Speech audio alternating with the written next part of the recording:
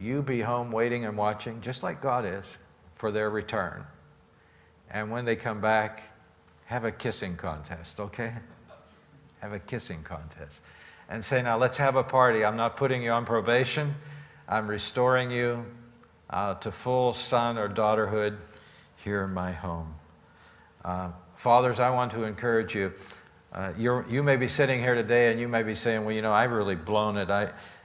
I'm such a bad example of a father. You know, that's possible, I'm sure. I've made a lot of mistakes in my life as a father. Maybe today you could go to your kids and apologize to them.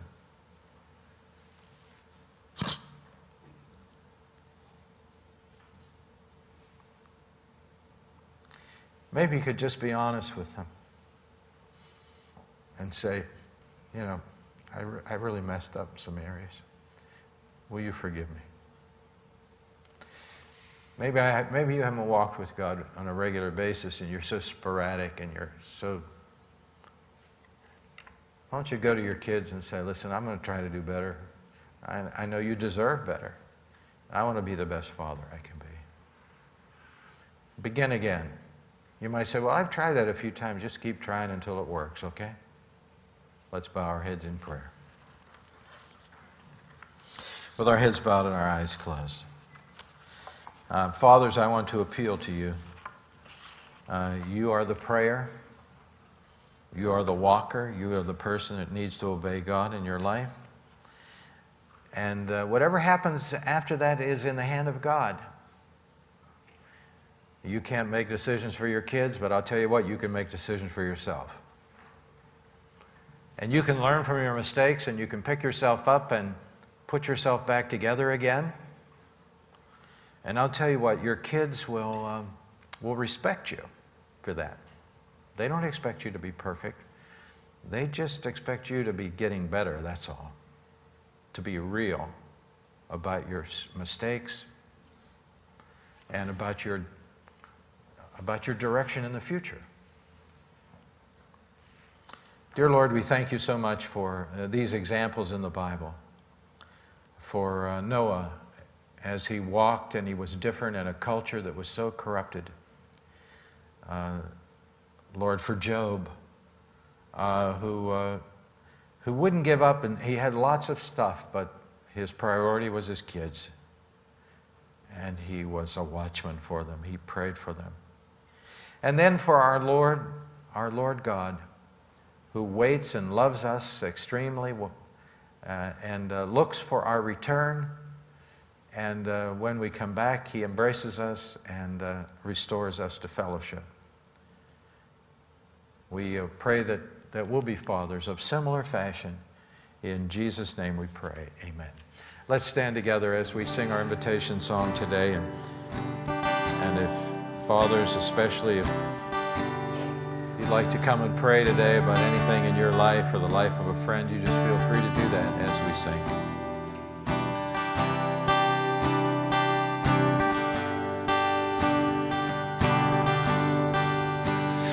Your love, oh Lord,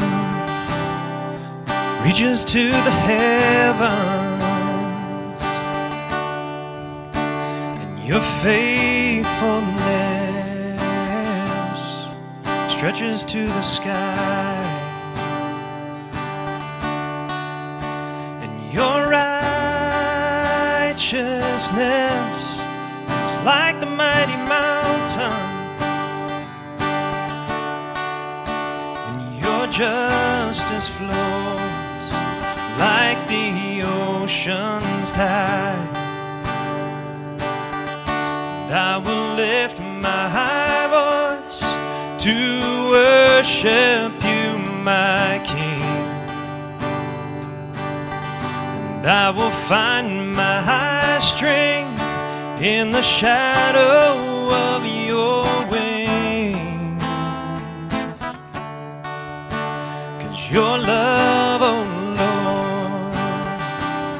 Lord, reaches to the heavens, and your faithfulness stretches to the sky.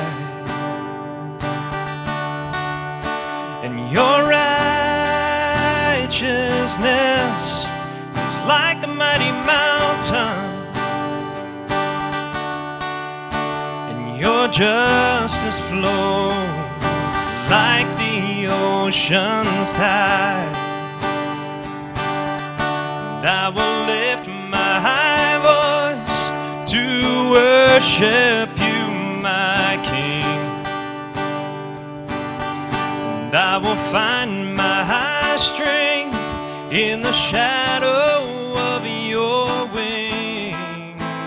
And I will lift my high voice to worship you, my King. And I will find my high strength in the shadow of your wings. 'Cause your love, oh Lord, reaches to the heavens, and your faithfulness stretches to the sky. Amen. Amen. Thank you, Mike. Well, I hope you're encouraged, fathers, today to turn over a new leaf, get it going, because there's a lot at stake in this whole thing in which we call fatherhood. And so let's do it as best we can. Turn around and shake hands with as many people as you can in the church today. God bless you. You're dismissed.